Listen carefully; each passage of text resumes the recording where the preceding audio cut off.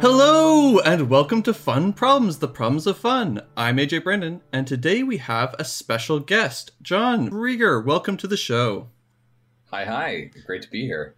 Peter is normally my co-host if this is your first episode listening, but Peter has a busy month this month, so we're bringing on some special guests. Before we get started on everything, John, could you just tell the listeners a little bit about yourself, how you got started in the hobby, and how that led you to this podcast here today?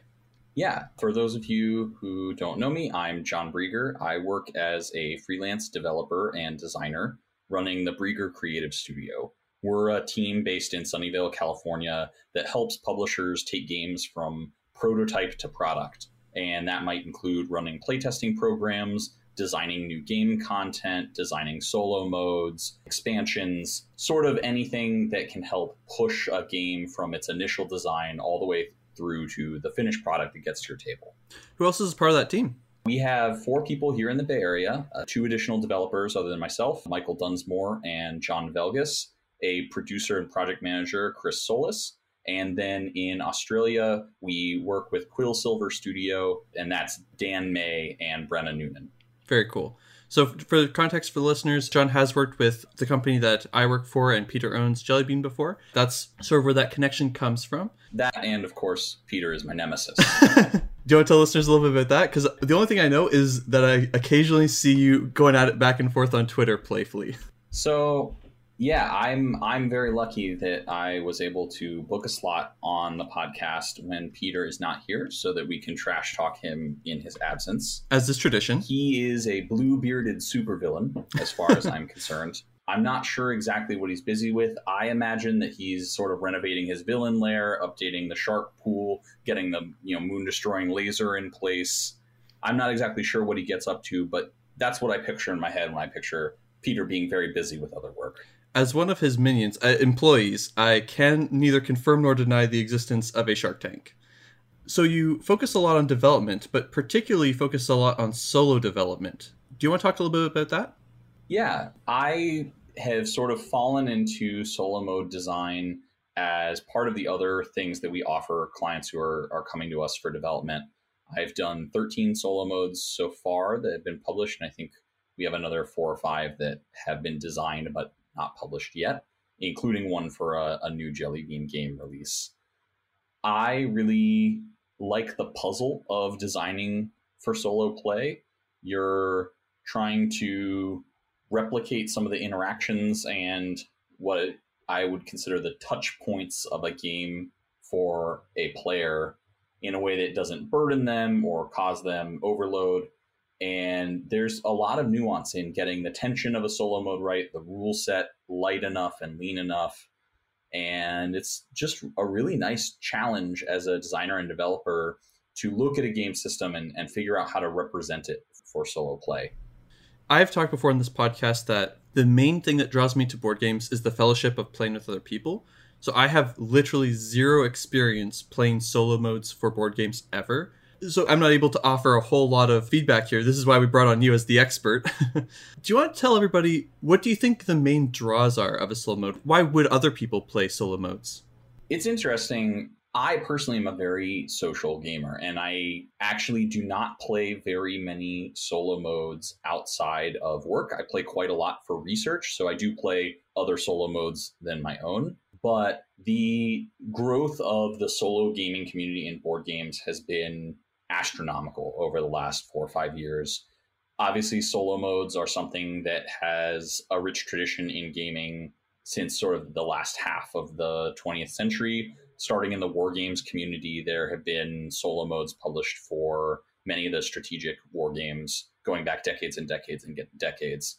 But in hobby gaming, we really have seen the growth coming in the last 5-6 years with the rise of new generations of hobby gamers, especially, in my opinion, gamers who are becoming parents. And we're seeing people may not have time to get to a social group outside of their family, their regular game group. So, maybe mom is setting up a solo game on the table just to play at night while there's some downtime. Or, maybe in the last 2 years, of course, we have the pandemic fueling a rise of solo modes as well.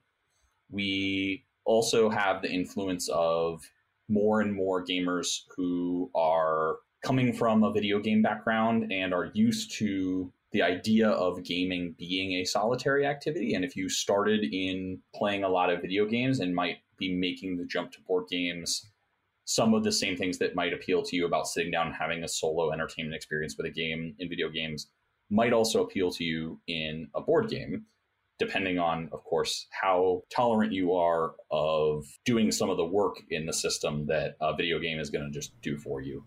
That makes a lot of sense.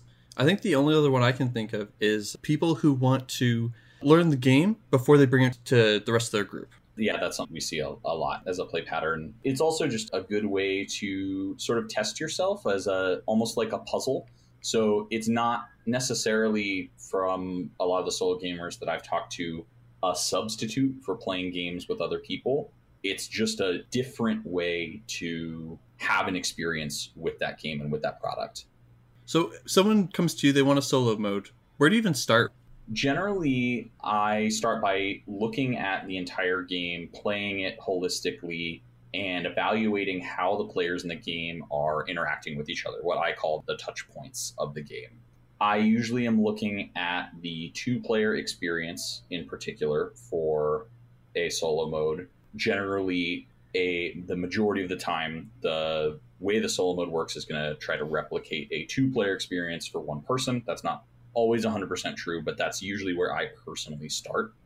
The key thing is that you don't have to have your solo mode work or interact like a real player. And different solo modes I've designed have varying levels of fidelity in how true they are to the way a player would play that game. Some of them, I think I maybe went a little too far, and the upkeep on a player to run those solo modes maybe is a little too high. And as I've designed more solo modes, I think I've gotten better at figuring out what can be abstracted out of the solo rule set and what is important to represent.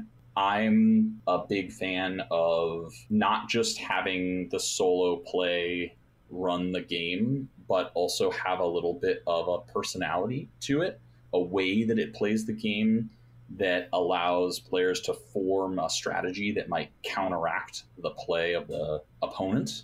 That's not true for every type of game. Sometimes I do something more like a beat your own score or a puzzle, but you really have to look at how the players in the game are interacting with each other. I don't think there's a one-size-fits-all approach to solo mode design. It's about representing the strengths and the fun that are part of that game for one player.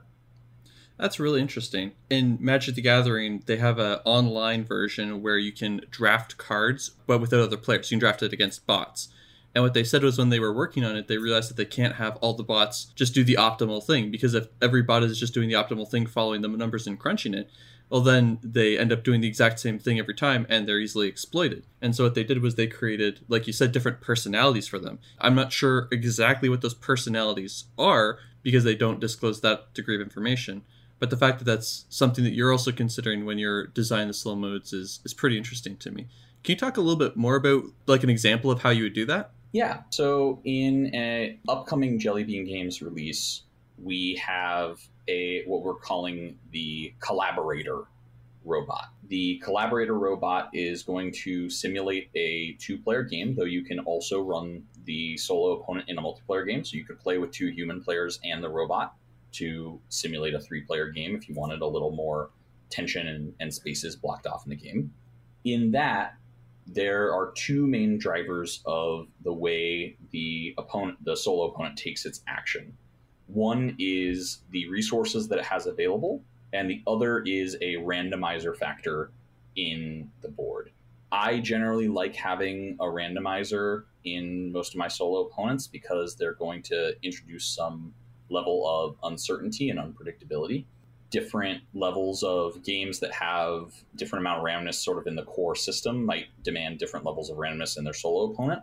And in that one, you're comparing sort of the intersection of those two things. So to give a really abstract example, if I have a green robot worker and the conveyor belt is showing a red resource on it, I'm going to compare on a little grid chart that's on a solo mat. I'm going to find green worker, red resource, and at the intersection of those two things is going to be an action printed on that grid. And that system in itself is very quick to resolve. I'm comparing two values, I'm looking at a chart. But what's nice is the shift of the types of actions that are represented in that chart, how it takes and places those actions onto the board can be adjusted. So we can include multiple of those charts in the box, and one might be focused very heavily on blocking off spaces on the board from players and collecting lots of resources, while another one might be focused on efficiency and trying to win the game as fast as possible. Another one might be focused on converting resources and opens up avenues for players to sort of attack it by denying it the resources it needs. And because they're not just varying levels of difficulty, but they're also playing the game differently, it provides a different level of challenge for players who are coming back to the solo mode repeatedly. Because again, you can't just play the same way against the different sheets. You're going to have to find a strategy to beat it, just like you would if your human opponent was trying a new strategy you hadn't seen before. That makes a lot of sense. I've seen a lot of solo modes. Again, I haven't played a lot of them, but I've read through the rules to a bunch of them out of interest. And it seems like what you're saying there is very effective at making them, like you said, have a little bit more personality, because it seems like a lot of the time the opponents just look like an elaborate flowchart or like a deck of cards. But what you're trying to do is make them feel like a real opponent, right? In this case, yes. Sometimes the right choice is a deck of cards, and that is going to drive the best sort of balance of uncertainty and clarity of the action that your solo opponent can take. Sometimes the right choice is not to make the robot feel like a player at all. When I did the solo mode for cartographers, the only thing the solo mode truly does is place monsters on your sheet when an ambush card is drawn, which is something that an opponent would do for you if it was a multiplayer game. Other than that, the solo mode is mostly math, and it's about figuring out what are the expected range of scores that a player might have, and then giving players a rating on their performance based on their score compared to the expected value of those scores. That game is a very puzzly experience, and the value in replaying the solo mode isn't just to try to achieve a high score, which has a lot of randomness in it, but seeing the different ways all of the variable scoring goals and their content can intersect and getting a new challenge for yourself every time. So I wasn't worried about giving you a really active opponent in the cartographer solo mode, because the challenge and the interest in the solo mode for that game is coming from the game scoring content, not from the solo opponent. But that's not necessarily true when you talk about a game that has a very high level of multiplayer interaction, where you do want to have all those touch points where your opponent is going to mess with your strategy, you're going to mess with your opponent's strategy. And that's an important part of some other types of games. You mentioned cartographers, which is a roll and write for those who aren't familiar. That genre seems like it's very well fit for designed solo modes. My question is there anything I'm missing for those? Like, what are the things that are actually tricky about the quote-unquote multiplayer solitaire games designed solo modes for them? Some of it is the tension of a game is different, even in a multiplayer solitaire game, where you might be racing to a victory condition or competing indirectly for resources. You still need to replicate that tension for the player. So if there is a race in the game, racing against a solo mode is not the same as racing against a human opponent in terms of the uncertainty and the efficiency. So sometimes you need to add an additional source of tension or an additional objective for players to shoot for. So Floor Plan is another roll and write I worked on where I designed solo mode. In that, we have a timer. It runs across sort of the bottom of your sheet, and the timer sets an absolute maximum end game for the play session. But if you can finish the game faster, for every additional turn you have left in the timer, you earn a bonus point. And that creates a tension that isn't in the multiplayer game, and is sort of replacing the race tension of who is going to end the game that might come in that multiplayer experience, even though that is a no player interaction, pretty much multiplayer solitaire game. That's a really creative solution to that. So when you're designing a solo mode, what you're trying to do is not necessarily do a one-to-one for the experience, but you're trying to take the big picture feelings that you get from those experiences and generate those again, possibly in a very different way. Is that what you're saying? Hopefully not a very different way. I want the experience that you're going to have playing the game solo to be fundamentally the same experience you would have playing the game multiplayer. And the problem is, if there's a core emotional part of that experience that isn't present solo, I want to figure out some other way to give you that emotional part of the experience. So to me, those changes aren't about making a different experience. It's about finding the best way to represent the game as a whole for players. Those are some of the most interesting challenges, because there are really big parts of games that are difficult to represent solo. Not every game should have a solo mode, but it's always interesting to try to make solo modes for games that are traditionally hard to be soloable. So for example, Lock Up, a role-player tale, it's in the same line as Cartographers and Role Player, also by Thunderworks Games. There's a significant bluffing component in the multiplayer game, where your opponents have a limited pool of workers and they're playing some face down and some face up. They all have numbers on them. And the opponents in the solitaire play, the guards, have face up and face down cards. But because they're placed randomly by an AI, it doesn't feel like bluffing. It's not the same emotional tension as figuring out the intelligent plays of a human opponent. So instead, there's a very small push your luck puzzle in the solo play where you're slowly uncovering the face down cards that the guards have placed for you. It's not bluffing, and it doesn't try to be a bluffing experience in solo. It replaces some of the emotions of figuring out what your opponents are up to with a slightly different game mechanism. How worried are you about adding too much rules overhead to the solo experience? Because a lot of the times that I see it, it's like they take the regular game and then they layer on these extra rules for the AI opponent instead of changing something fundamental about the game. Yeah, that's always a big concern for me, and something I think I've gotten better at as I've designed more and more solo modes, in terms of the size of the rule sets. I'm hoping continues to get smaller and smaller and smaller. The number of changes that are required to make the game function for solo should be, in my opinion, as minimal as possible. I haven't always succeeded, and some people who have played certain solo modes of mine, you may think, well, I played a John Brigger solo mode and it was really hefty. For that, I say, hopefully play some of my new ones and they've improved. The goal is you don't want to make the player do more work to run the automated opponent than they are spending engaging in their own thinking, their own strategy about their own play. You want the player's turn to be the focus of every game by a wide margin. So not just that the solo mode is equal amount of time to run as a player's turn, or even slightly less. Carla Kopp, who is an excellent solo mode designer, I think she said she shoots for a quarter or less time. So for every minute the player spends thinking and strategizing about their own turns during a game, she shoots for 15 seconds of resolving the solo action. And I don't know if I've achieved that in all of my designs yet, but I am very impressed by that goal, and I think that's something to shoot for. Are there any concessions that you're willing to make when porting the experience? I am usually willing to sacrifice depth of solo play for conciseness of rules and lessening of overhead, especially when we talk about that game context of a family who's just gotten the game for the first time, or someone who's learning the game through the solo mode to then maybe take it to their multiplayer group later. So when you talk about adding the solo rule set and layering that on top of learning all the base rules of the game, I don't want to overwhelm people with really learning essentially the rules of two games at once. So the less changes that can be made to the game in order to make it function for solo, the better. I am willing to generally sacrifice some of the richness of strategy in a solo experience to make more concise rules. That makes sense. For those of you who are listening and are freaking out like, oh no, I'm losing some of my precious depth.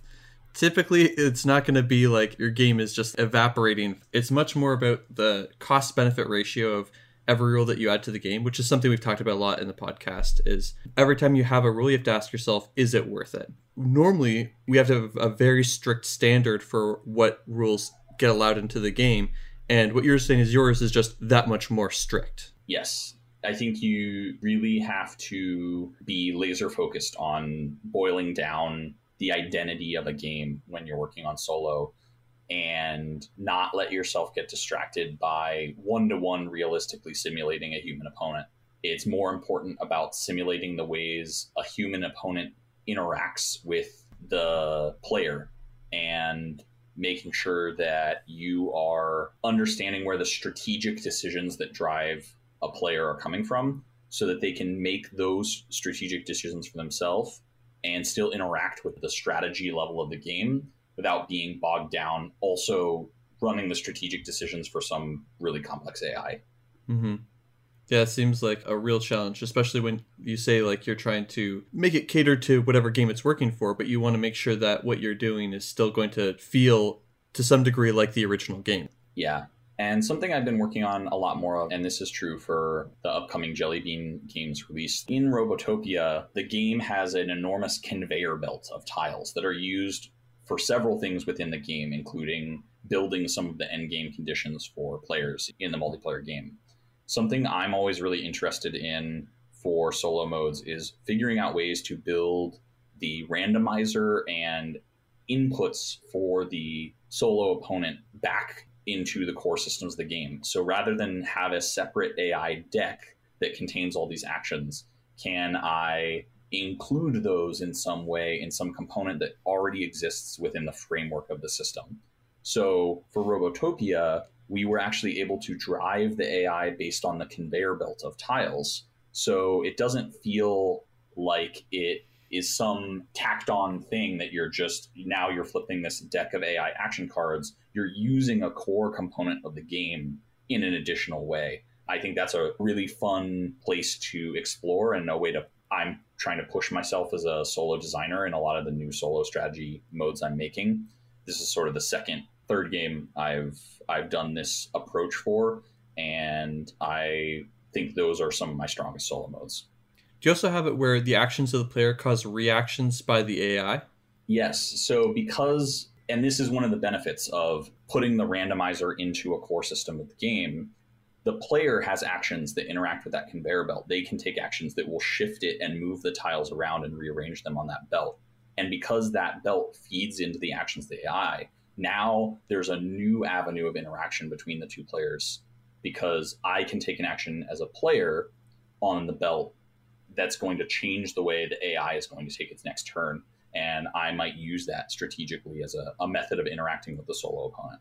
Which also mirrors the main play of the game, where you might be messing with the order of the items on the conveyor belt to, mess up with other people's plans, right? Right.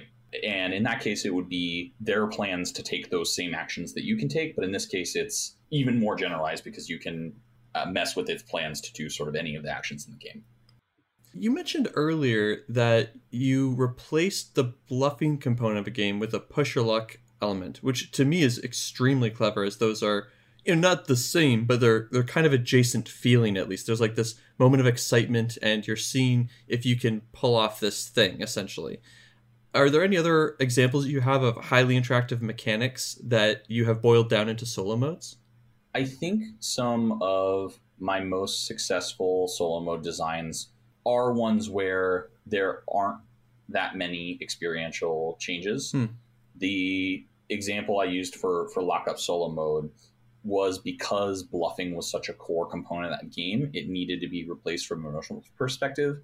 But I'd rather just keep all of the mechanics exactly intact if possible. And sometimes that includes telling a publisher that I don't think a solo mode is a good fit for a game. So, for example, Kabuto Sumo is a recent release from BoardGameTables.com. I served as the developer on that alongside Michael Dunsmore from my team. We looked at the game. It's a dexterity game in which you are pushing discs into a ring, sort of like a coin pusher machine at an arcade. And we said we could technically design a solo mode that would choose where to place these discs and then maybe would rely on the players to actually push them physically into the ring. But it wouldn't replicate the fun experience of the chaos of pushing a disc and not knowing where it goes, because you as a player are now sort of pushing both sides of this puzzle. So we said, you know what, we think this product is going to be stronger without this solo mode. People should just play it 2 players, and that's okay to look at a game and say, you know what, this isn't the right fit for solitaire play. If someone brought you a social deduction, you'd be like, well, I don't know what you want me to do with something like this, right?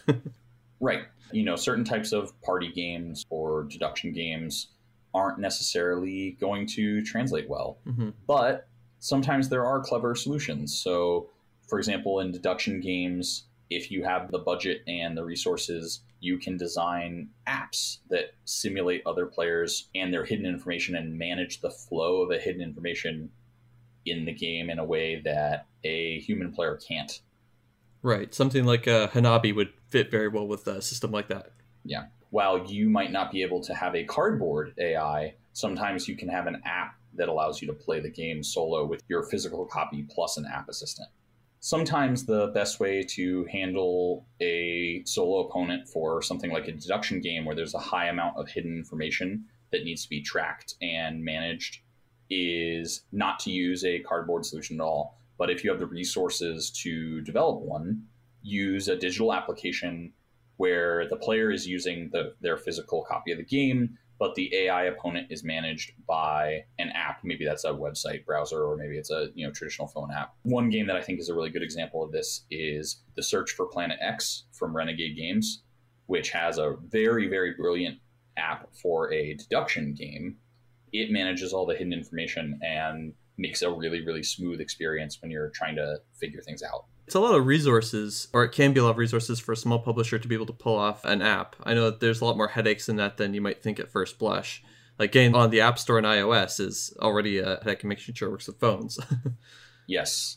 And that's something that I've seen a couple indie publishers sort of sidestep some of the issues in developing applications by developing a mobile optimized website. Right. You don't have to load onto the App Store or write code outside of a website app. And those are a little lower development burden, but they're also maybe a little less professional than a fully featured iOS or Android app. Mm-hmm. It is nice when the solo players don't feel like second-class citizens. Yes, I think the era of solo mode as a stretch goal on Kickstarter is over.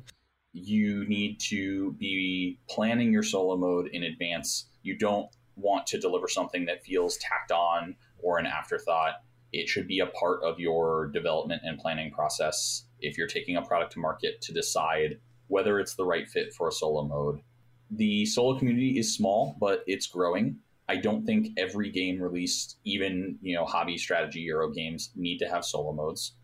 But if you are taking a product, especially to crowdfunding, the solo segment there is larger than it is at the retail side of the market. Mm-hmm. So it's worth considering, especially if you are an indie publisher headed to Kickstarter, the value of a solo mode. It might bring in additional revenue and additional momentum on your Kickstarter campaign.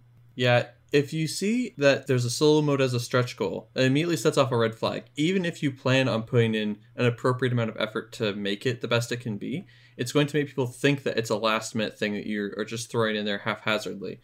Whereas if it's in the product to begin with, not only do you get those backers initially, because if a solo player sees that it doesn't have a solo mode initially, then they might just skip it anyway. But also having it initially telegraphs to them, this is something that we have already considered. This is something we're taking seriously.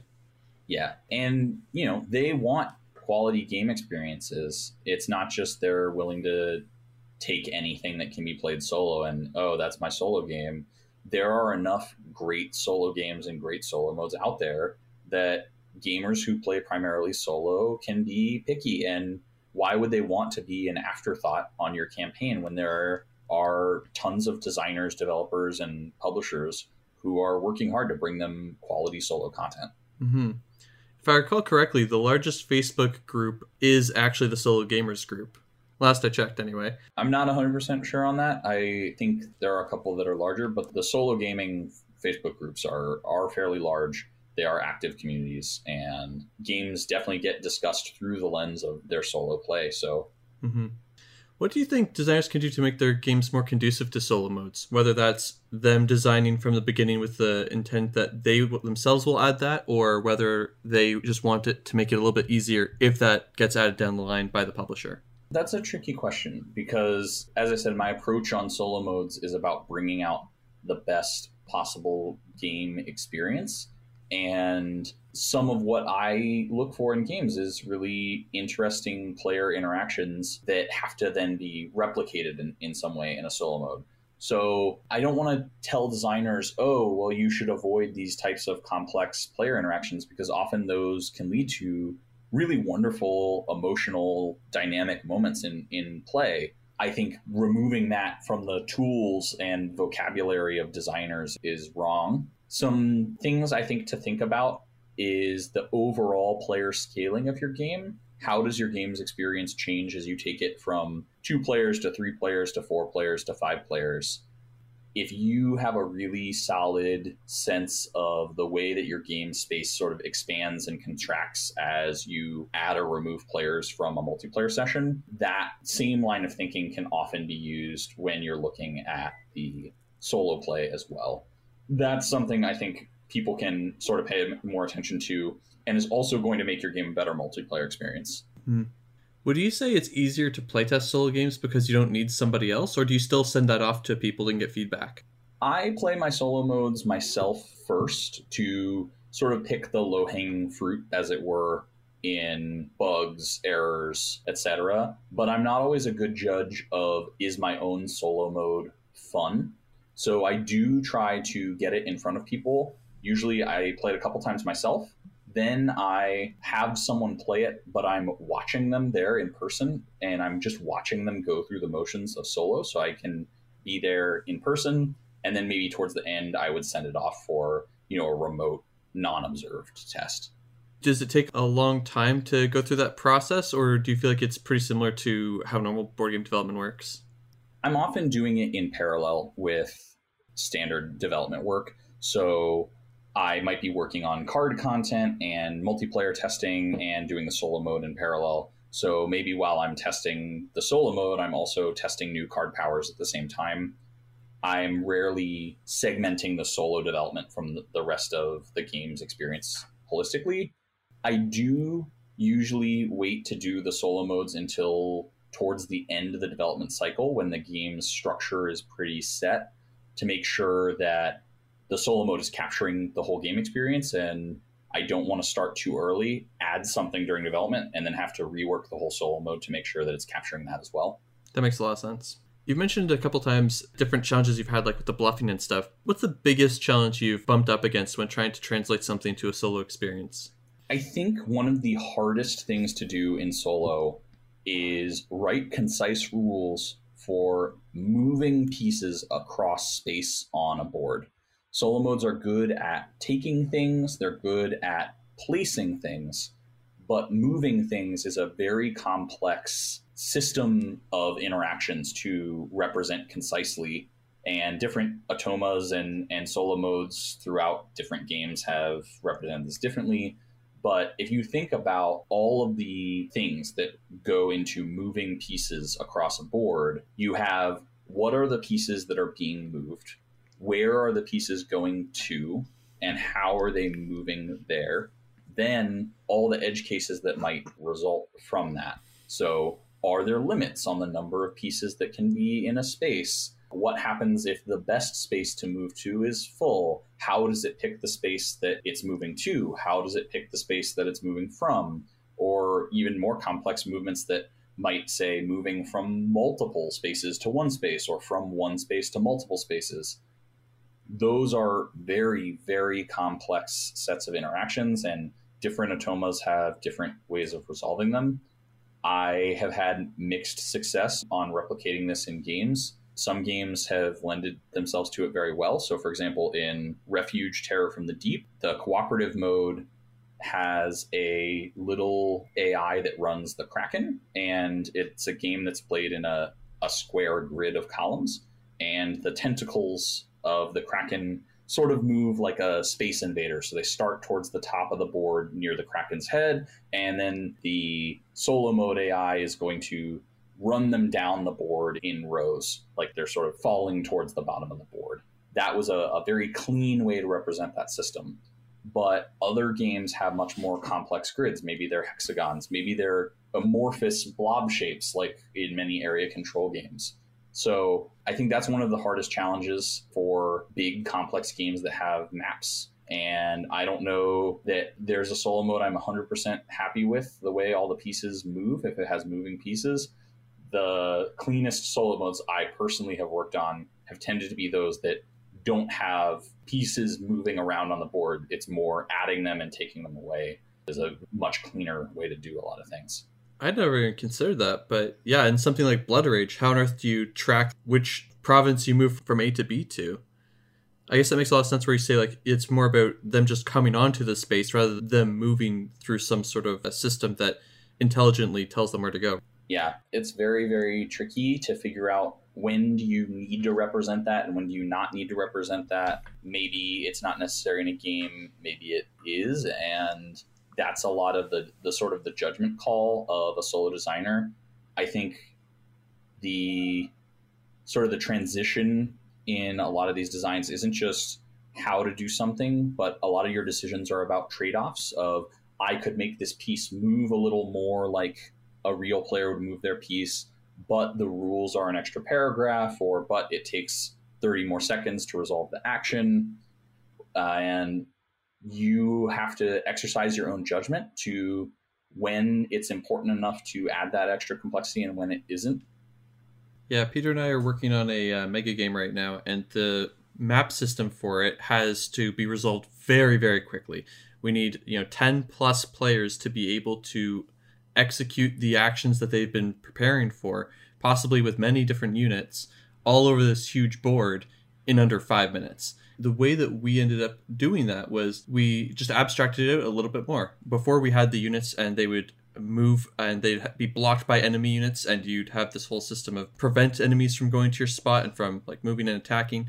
But that just didn't work. It was too slow.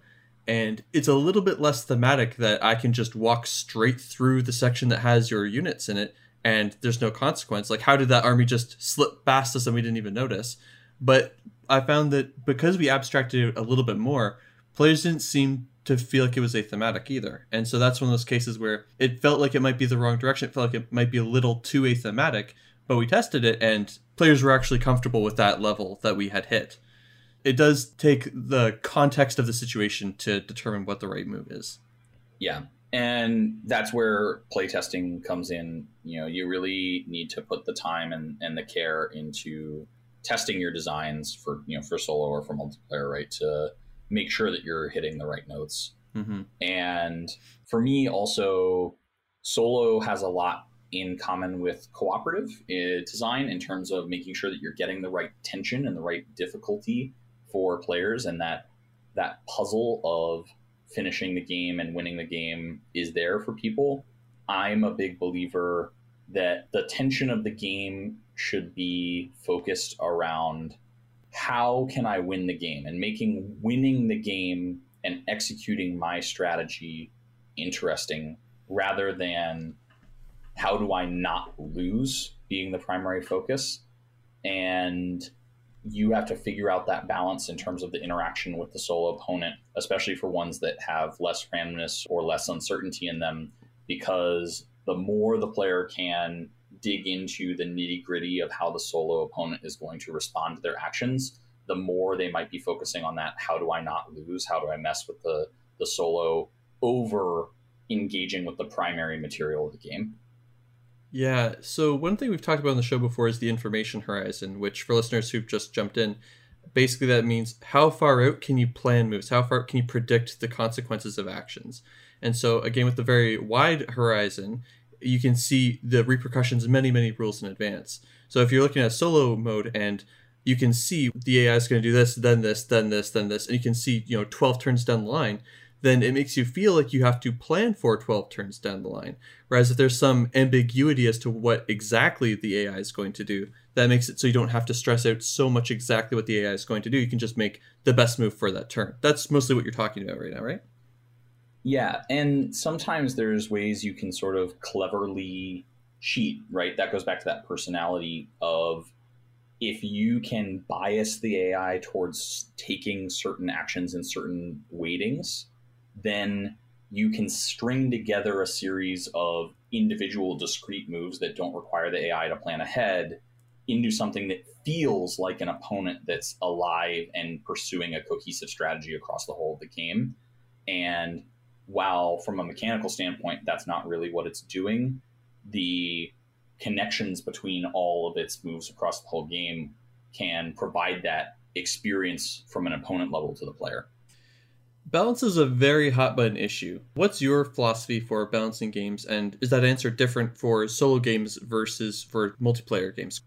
Hopefully, my clients all still keep me on after this. I am often, as the developer, sort of the final check on balance for many of the games I work on. Mm-hmm. I ultimately don't believe that balance is very important for a game's experience. I don't think that games are required to be balanced to be fun, or that balancing a game more tightly is going to improve the experience of most games. However, I do think the perception of balance and the perception of fairness for players is very important from a marketing standpoint and from an emotional standpoint. Players need to feel like everyone at the table is having a fair game, and that can be more important than actually providing a fair game in many cases.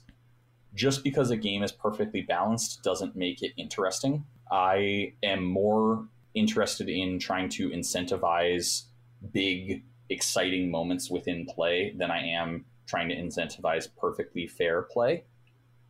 The example I commonly use is I sort of construct what I call the perfectly balanced game. Imagine a game in which we each take a turn at a time, and on your turn, you take one action. Right now, in our game, we have just one action that's available to all players, and that action is I gain 1 point. So this is a perfectly balanced game. So on my turn, I gain a point. AJ, what do you do on your turn? I think I'll gain a point. Cool, great. Game's perfectly balanced. We're each gaining 1 point a turn. But it's not interesting. And it's really easy, especially for those of us in sort of the Euro game side, to essentially make a very elaborate version of the let's gain a point game. Yep. So instead of saying I gain a point, we're going to say there are now 2 actions. Gain 2 wood and turn in 2 wood to get 2 points. On my turn, I gain 2 wood. AJ, what do you do? I'm going to gain 2 wood. On my turn, I take my 2 wood and I turn it into 2 points. AJ, what do you do? I'm going to turn my 2 wood into 2 points, baby. Yeah. So that's essentially the same game we played before, just with a couple extra steps. And you could see we can keep adding layers to this, right? I could say, well, now there's also an action that lets you gain 3 stone. And I can turn 2 wood and 3 stone into a boat.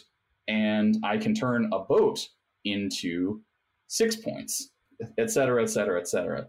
I think it's important to realize that just chaining a sequence of conversions that are all of the same baseline efficiency results in a very smooth, textureless experience.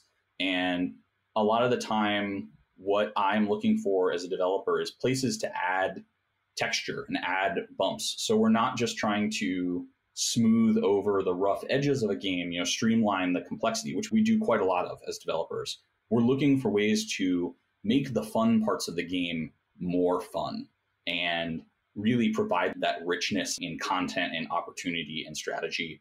And I think that's something that a lot of people don't always understand about the development role. They see us more as problem solvers, but a lot of the time we're also adding and strengthening the core of the designer's vision to bring that out even more in the game. Yeah, I think what you're saying, correct me if I'm wrong, is that what you're trying to do is you're trying to streamline the rules, but you're trying to make sure that the gameplay itself isn't flat. Yes. Yeah, there's certainly some game companies who I will not mention that I think vastly overpolish their games, because the whole games, as you say, yeah, they're mostly pretty balanced, but they're not particularly interesting. It ends up being a lot of conversion, a lot of the same things happening over and over again. Yeah. And I think what you said there is absolutely key, the perception of fairness. And I think fairness, maybe more so than balance, is the key thing. Every player wants to feel like they had a shot. They don't need to know that every avenue was equally viable, but they want to know that at the beginning of the game, they had a chance. Maybe it didn't pan out, maybe they got unlucky, but the game was fair to begin with, at least, I think. Yeah. One of the things that I like to think about when we're talking about sort of strengthening a game's core vision and texturing the experience so it isn't flat, it isn't overly smooth, is what I call the promise of a game. So to me, a game's promise is its title, its cover, its theme and genre, and maybe the first sort of 2 sentences of its gameplay description, right? Robotopia is a game in which you play as factory worker unions in a robot factory that makes robots, uniting to overthrow the master robot and establish a communist robot utopia. And that theme description and setting, the artwork on the front of the cover, makes a promise to players about the type of experience that they are going to have. And to me, one of the most important things that a game can do is deliver on its promise. And that's where I often feel like there are some games that are very highly regarded that I personally don't like, tend to be games that make a promise and they deliver a different thing. And sometimes the other thing they deliver is really good, but it's not the thing they promised me. Mm-hmm. I gave the example before in this podcast of a time that there was a game called Food Truck Champions, and that game looks like it's a little kid's game. It's very cartoony and colorful and light. That game is literally Glory to Rome. It's a Glory to Rome clone. I had someone pick that up, and I used to work at a store, and they picked it up and asked me, do you think this would be appropriate for my 13-year-old daughter? And I was like, no, absolutely not. If I didn't know any better, and I took a glance at it, as like a minimum wage employee at a Target or something, yeah, it says 12 plus, looks cute and colorful. Yeah, you make burgers and stuff. Sure, why not? But you're right. It does not deliver on the promise that it tells the customer. Yeah. That isn't to say that designers shouldn't make hobby games that have unusual themes or themes that fit outside of the sort of generic core classic wheelhouse of boring fantasy and sci-fi. Those are the only things that are acceptable themes. European city name with a dour old white guy on the cover. You should experiment, you should innovate, and you should risk it, but you want to set expectations and frame the experience that players are going to have for them, because if they come into your game with the right mindset, they're going to have a better time. Your promise is a service to your players. It's not a spoiler. Mm-hmm. Going back to the balance thing too, if players start playing your game and it is balanced, but you know that new players don't perceive it as being balanced, then they're going to drop your game because they think it's trash. Whereas if the game is a little imbalanced, but it looks balanced to the players who are just starting out, then they might play the game, they might start liking it. Then they've got layers of strategy to unpack. They get to start to realize, oh wait, this card's actually really good. This is a lot better than I thought. And then as they play the game more and become experts, it's not that the game is problematic because it's unbalanced, because you can just adjust your strategy to it. If there's an auction game and you know one card is just better than the others, well, you bid more for it. If there's a province on an area majority map and it's worth way more than the other ones, well, now you have to make it a bigger priority. And so it doesn't actually cause that big of problems to have things that are unbalanced. It just causes players to have to adapt to strategy a little. Yeah, those sorts of systems, especially things like auctions, can be self-balancing to a point in games, and those are really good ways to control some of the texture and imbalances that might pop up in your content. Is if you have interactions framed through some of those lenses where players can compete for the thing that's sort of over the power curve. The interesting thing about that learning on-ramp is different players are going to want different things out of your experience. And this is something we see a lot in the video game space when we talk about games that have a casual play segment, a ranked play, but it's still amateur, and a professional league. You will see balance changes coming from the video game development studio made primarily based on the performance of players in the ranked but amateur league, and less balanced changes are made based on the performance of players in the absolute highest levels of competitive play, because ultimately the game is there to serve the players, and the majority of the players are playing at that amateur level. They're not professionals who are deep in the game's mechanics and speed and reaction and living in that game every single day. That's a fantastic point. And you'll actually see a lot of this in random YouTube videos talking about like tier rankings and stuff like that. Someone's playing Apex and they're like, what are you talking about? This new seer character is completely overpowered. It's ridiculous. What are they talking about? And they are probably absolutely right in a lot of these cases, but that doesn't really matter because a lot of the people, I mean, it matters in the case of Seer because Seer is very busted, but in the most cases, it doesn't matter that someone's not hitting top tier meta because, as you say, that's like 0.001% sometimes of the gaming population is playing at that super hyper competitive level. Why would they make balance changes based on 0.001% of the population when they can make it more appealing to most other people? Particularly when there's skill barriers involved. Maybe one character is super overpowered if you're insanely good at them. If you're not very good at the game, then the character's really weak. And similarly, like some characters in some of these games, like in League of Legends, might be just tearing it up at lower ranks because they have an ability that's really weak if you can dodge it, but if you can't dodge it, then it's going to hit you like a truck, and weaker players aren't able to escape it. Yeah, and that can be really difficult sometimes to balance around, thinking about not just the overall balance of the game, but how is the game's balance and the game's perception of fairness changing at different levels of skill and in the play. And sometimes board games can fall apart at different levels of play. Puerto Rico is an interesting example that I've heard tossed about before, where there was a while where Puerto Rico was played semi-competitively, and there became sort of an expected series of opening moves within the game. And if a player deviated from those moves at high levels of play, often the player who was sitting directly to their left would win the game, because it's a game with a heavy amount of sort of left-right binding in the player order of the choices. So not all games hold up to all levels of rigor, and not all games have to. Board game balance can be harder than most because you can't just issue a patch digitally. And as much as some game companies and designers rely on, releasing update packs or clarifying questions or updated rulebooks through something like Board Game Geek, I personally am a big believer that games need to stand on their own.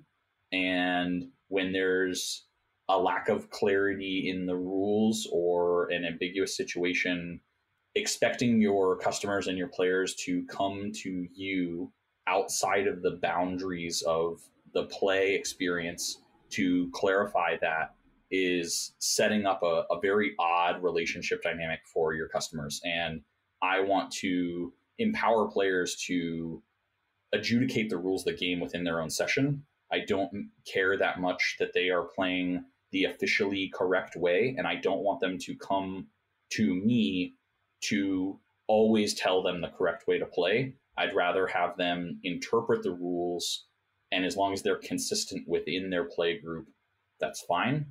I often think about games on a scale from a fragile game to a sturdy game. A fragile game requires every rule to be interpreted exactly correctly to be fun, and a sturdy game is probably still fun if players misinterpret the rules or potentially are playing wrong. I think everyone's had an experience where they played a game wrong, had a good time, and then later learned, oh, actually, you do this other thing, and we're going to play like that from now on. We missed that section of the rule book.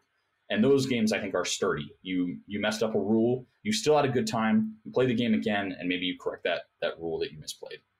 Whereas a fragile game, if you misplay the rule, you just have a terrible time. Yeah, Peter has talked before about making games with the mindset of, if they make mistakes, what are they most likely to make mistakes on? And if they make certain mistakes, will they still have a good time with it? Even if you get one of the rules wrong, if you're playing Dracula's Feast and you slightly misunderstand a player power, it's not really going to make that big of a deal. Yeah. I was actually taught a game called Cross Carriot. The English name is Dealt. I'm not sure if you played this game.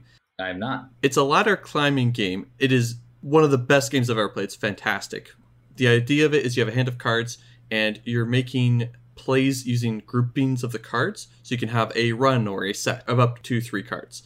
The thing is you have to play them that they're touching each other. So it's like Hanabi, where you can't rearrange your hand. You are dealt the hand, then you have to deal with it. So you're trying to make powerful combos by playing out clusters of cards that unlock more powerful clusters of cards, basically. I was taught that game, it wasn't a ladder climbing game. I was taught that you wanted to be the last person left in the round, which is completely the opposite of how the game works.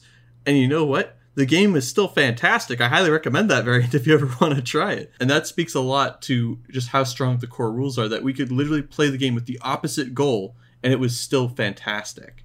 I also like to jump on something that you said, it's difficult to balance for different player groups. And I think that's 100% correct. What my advice would be is aim casual. A lot of people love to think that, yeah, people will be playing high-level tournaments of my games. And the reality of the situation is, even if that happens, which is very, very slim chance, it's not going to be many, it's not going to be significant. You need to make sure that the people who are playing your game casually have a great time, or you won't ever get people who get to the point of being hardcore. Yeah. And you have to think about people's desire for clarity and precision in a rule set. I work a lot with designers who will suggest, it'll be some language change and they'll say, well, like, here's this weird interaction, and is this covered in the rule set? And sometimes as a developer, it's my job to say, you know what? No, that case is unclear. It's not 100% covered in the rules, but we shouldn't cover it because every line that we add to this rule book is a tiny, tiny step in the staircase of learning this game. And you have to look at a game like Magic the Gathering, which has a learn to play rulebook that's, just I want to say it's 12 pages or somewhere around those length, maybe it's 20.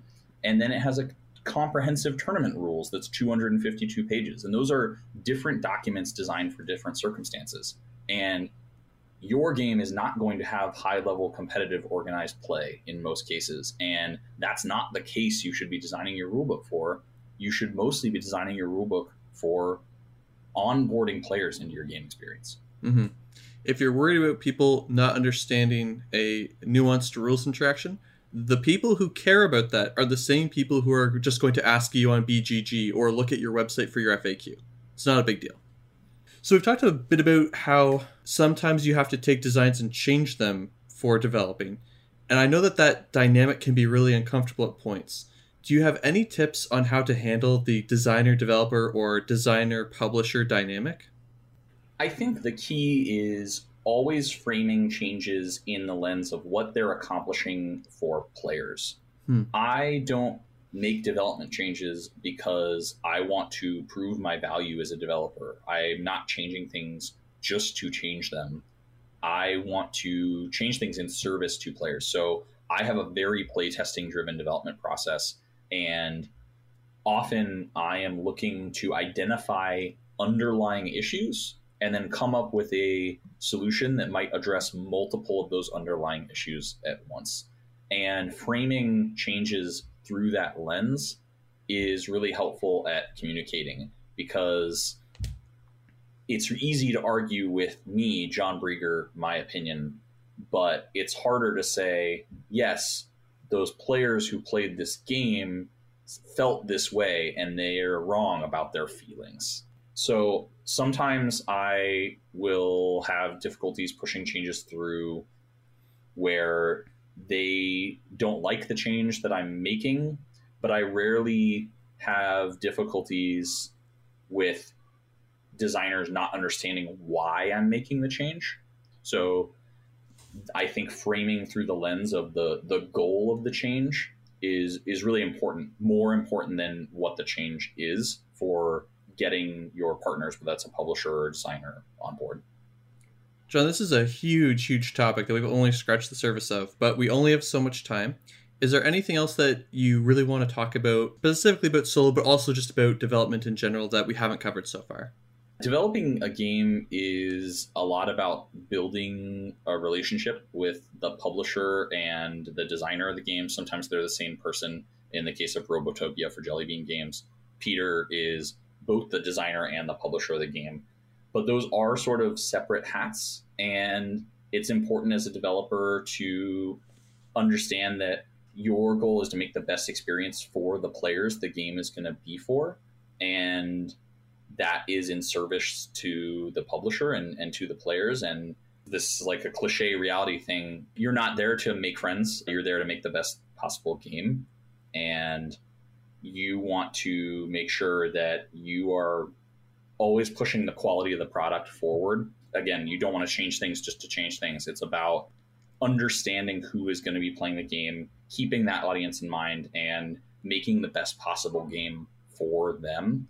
There's no game that's going to be the best game for everyone. Mm-hmm. And a lot of development decisions are about those trade-offs of this makes the game better for this segment of players, but worse for this segment of players.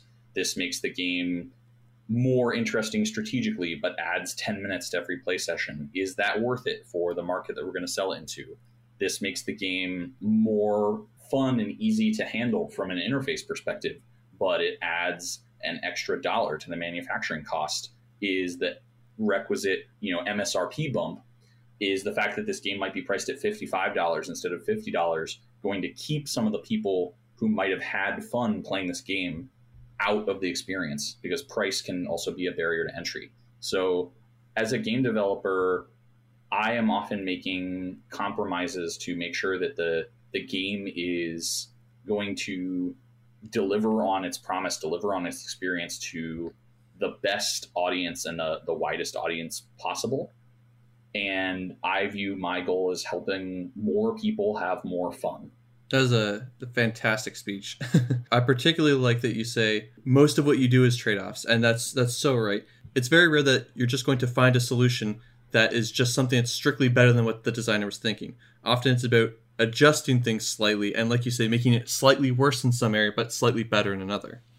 Well, thanks, John. Before we leave, we always have a fun question at the end. What is the most emotional you've ever gotten playing an analog or digital game? Something I really enjoy in games is that sort of sensation where a game clicks for you and it feels like all the wheels are turning in unison and the game just makes sense, and it sometimes referred to as a flow state. And I probably first experienced that in games when I was in elementary school and someone introduced me to Magic the Gathering, which was so much more complex than anything I'd encountered up to that point.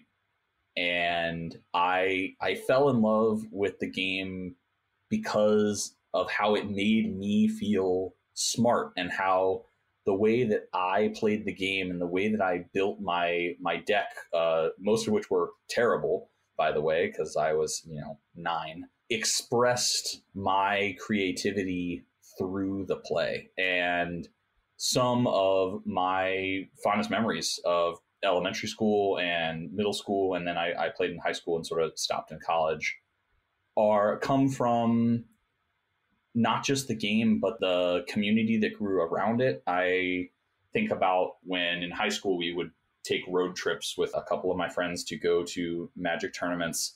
And we invented all sorts of weird tournament traditions, such as the team scent, where we all wore the same cologne. I don't know why we thought that was a cool thing to do. It wasn't. God bless you for being the only people in that room wearing cologne. Yeah, at least we all smelled good. Or the donut draft, where on our morning drive to the tournament, we would buy a box of a dozen assorted donuts, where every donut was a unique flavor, and then we would select them one by one. Everything's got to be a competition with you Magic players, doesn't it? Yeah, it's very interesting now looking back on those moments. I have really fond memories of competing, but I no longer play games competitively or try to compete. That's not the part of games that engages me as a player. And at the time, winning and losing was very important to me and was something that I focused a lot on. And I don't think I could tell you whether I won or lost any of the hobby strategy games I played in the last 3 months, because that's no longer the part of playing a game that appeals to me and engages me as a player. And I don't know if that's age or just I'm making games now for work and I'm engaging with them at a different level than I used to before I was in the industry. But I think it is a change in my relationship with how I approach gaming. I've got 2 games that really emotionally affected me, and both are video games. Have you ever heard of Hellblade? I've not. So it's a game where you play as a character suffering from psychosis. And so you should play it with headphones on. And literally the whole time that you're playing, there are voices in your head whispering to you. Sometimes they're helping you, sometimes they're taunting you, sometimes they're tricking you. It's like a sort of God of War-esque action game, but much heavier and much slower and much more focused around the weight of the actions that you're taking. It's very narrative driven and it's very experience driven, of course. There's a level where you're in this dark area, and when you're in the dark, your character's panicking, but like the voices in your head are like screaming at you, and like the screaming is freaking out, and you can see something coming towards you, but you're not sure what it is. And like it's very panic inducing. And eventually you find a torch, and it's like, okay, now I can go through this area kind of safely because the monster's scared of light. And there's this moment where you're walking through like this sewer area, and there's this grate in front of you. And in order to move ahead, you have to duck down, which would put out your torch and go to the other side of the grate. And in that moment, it took me like a minute or two to work up the courage to just press a button on a controller. And that definitely earns a spot for like an effective game. Like it's a video game that functionally made me scared of the dark. I don't know many games that can boast something like that. And then a very different reaction I had was a game called That Dragon Cancer. Yeah. You've heard of that one? Mm-hmm. Yeah, so for the listeners, that one is basically an interactive documentary about a family whose very young son is battling cancer. No spoilers for the major story or anything, but there is a moment where you're in a hospital and there's an unrelated to the game card that you read. It's just like a consolation card, someone talking to someone who had cancer. And it was very sad, and I read it.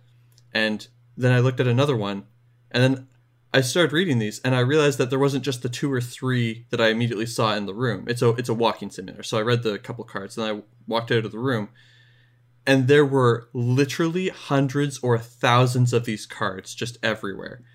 And that was a moment where it just hit me so heavily. Like every single one of these cards is such a personal, emotional, real story that someone has. And that's how many people have been affected by this. Yeah. And I don't think I've ever been that overcome with emotion from... I can't say a work of fiction because it's not. All the cards are real. No, That Dragon Cancer, for listeners who aren't familiar, which you should absolutely play, is based on the developer's real story and relationship with their son. Yeah, and there's a documentary that you can find on YouTube that I recommend after having played it. And there's a few things that were symbolism and metaphor in that make a lot more sense once you've played it. There was the level where you were in a hospital and you're like playing a Mario Kart sort of style game, and you're popping these balloons that are like hand-shaped. And then when you go watch the documentary, you see the kid playing in the hospital, and the nurses have made little balloons out of the gloves by blowing it up. Watching the documentary afterwards hit me like twice as hard, because it was like this family that I'd just been experiencing. Now I'm seeing them again, but like in real life. It was very powerful. So that's our show. John, before we go, is there anything that you'd like to plug? Your Brieger Creative Services or anything that you're working on? The floor is yours. Yeah, if people are interested in learning more about the work that my team does at Brieger Creative, I highly encourage you to check out our website, which not only has games we worked on, but also case studies of how we approach our work on those titles. You can find that at briegercreative.com, BRIEGER creative.com. And there's also a contact form on there if you want to reach out to me.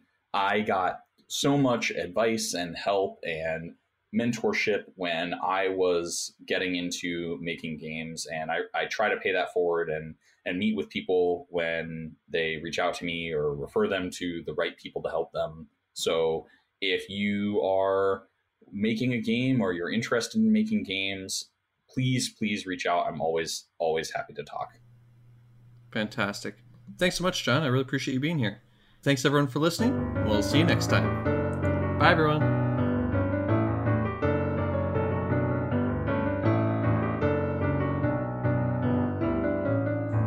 Thanks for joining us. You can follow us on Facebook or Twitter at FunProblemsPod, or reach us via email at funproblemspodcast@gmail.com. We'd love to hear from you, and if you enjoyed the podcast, please tell a friend.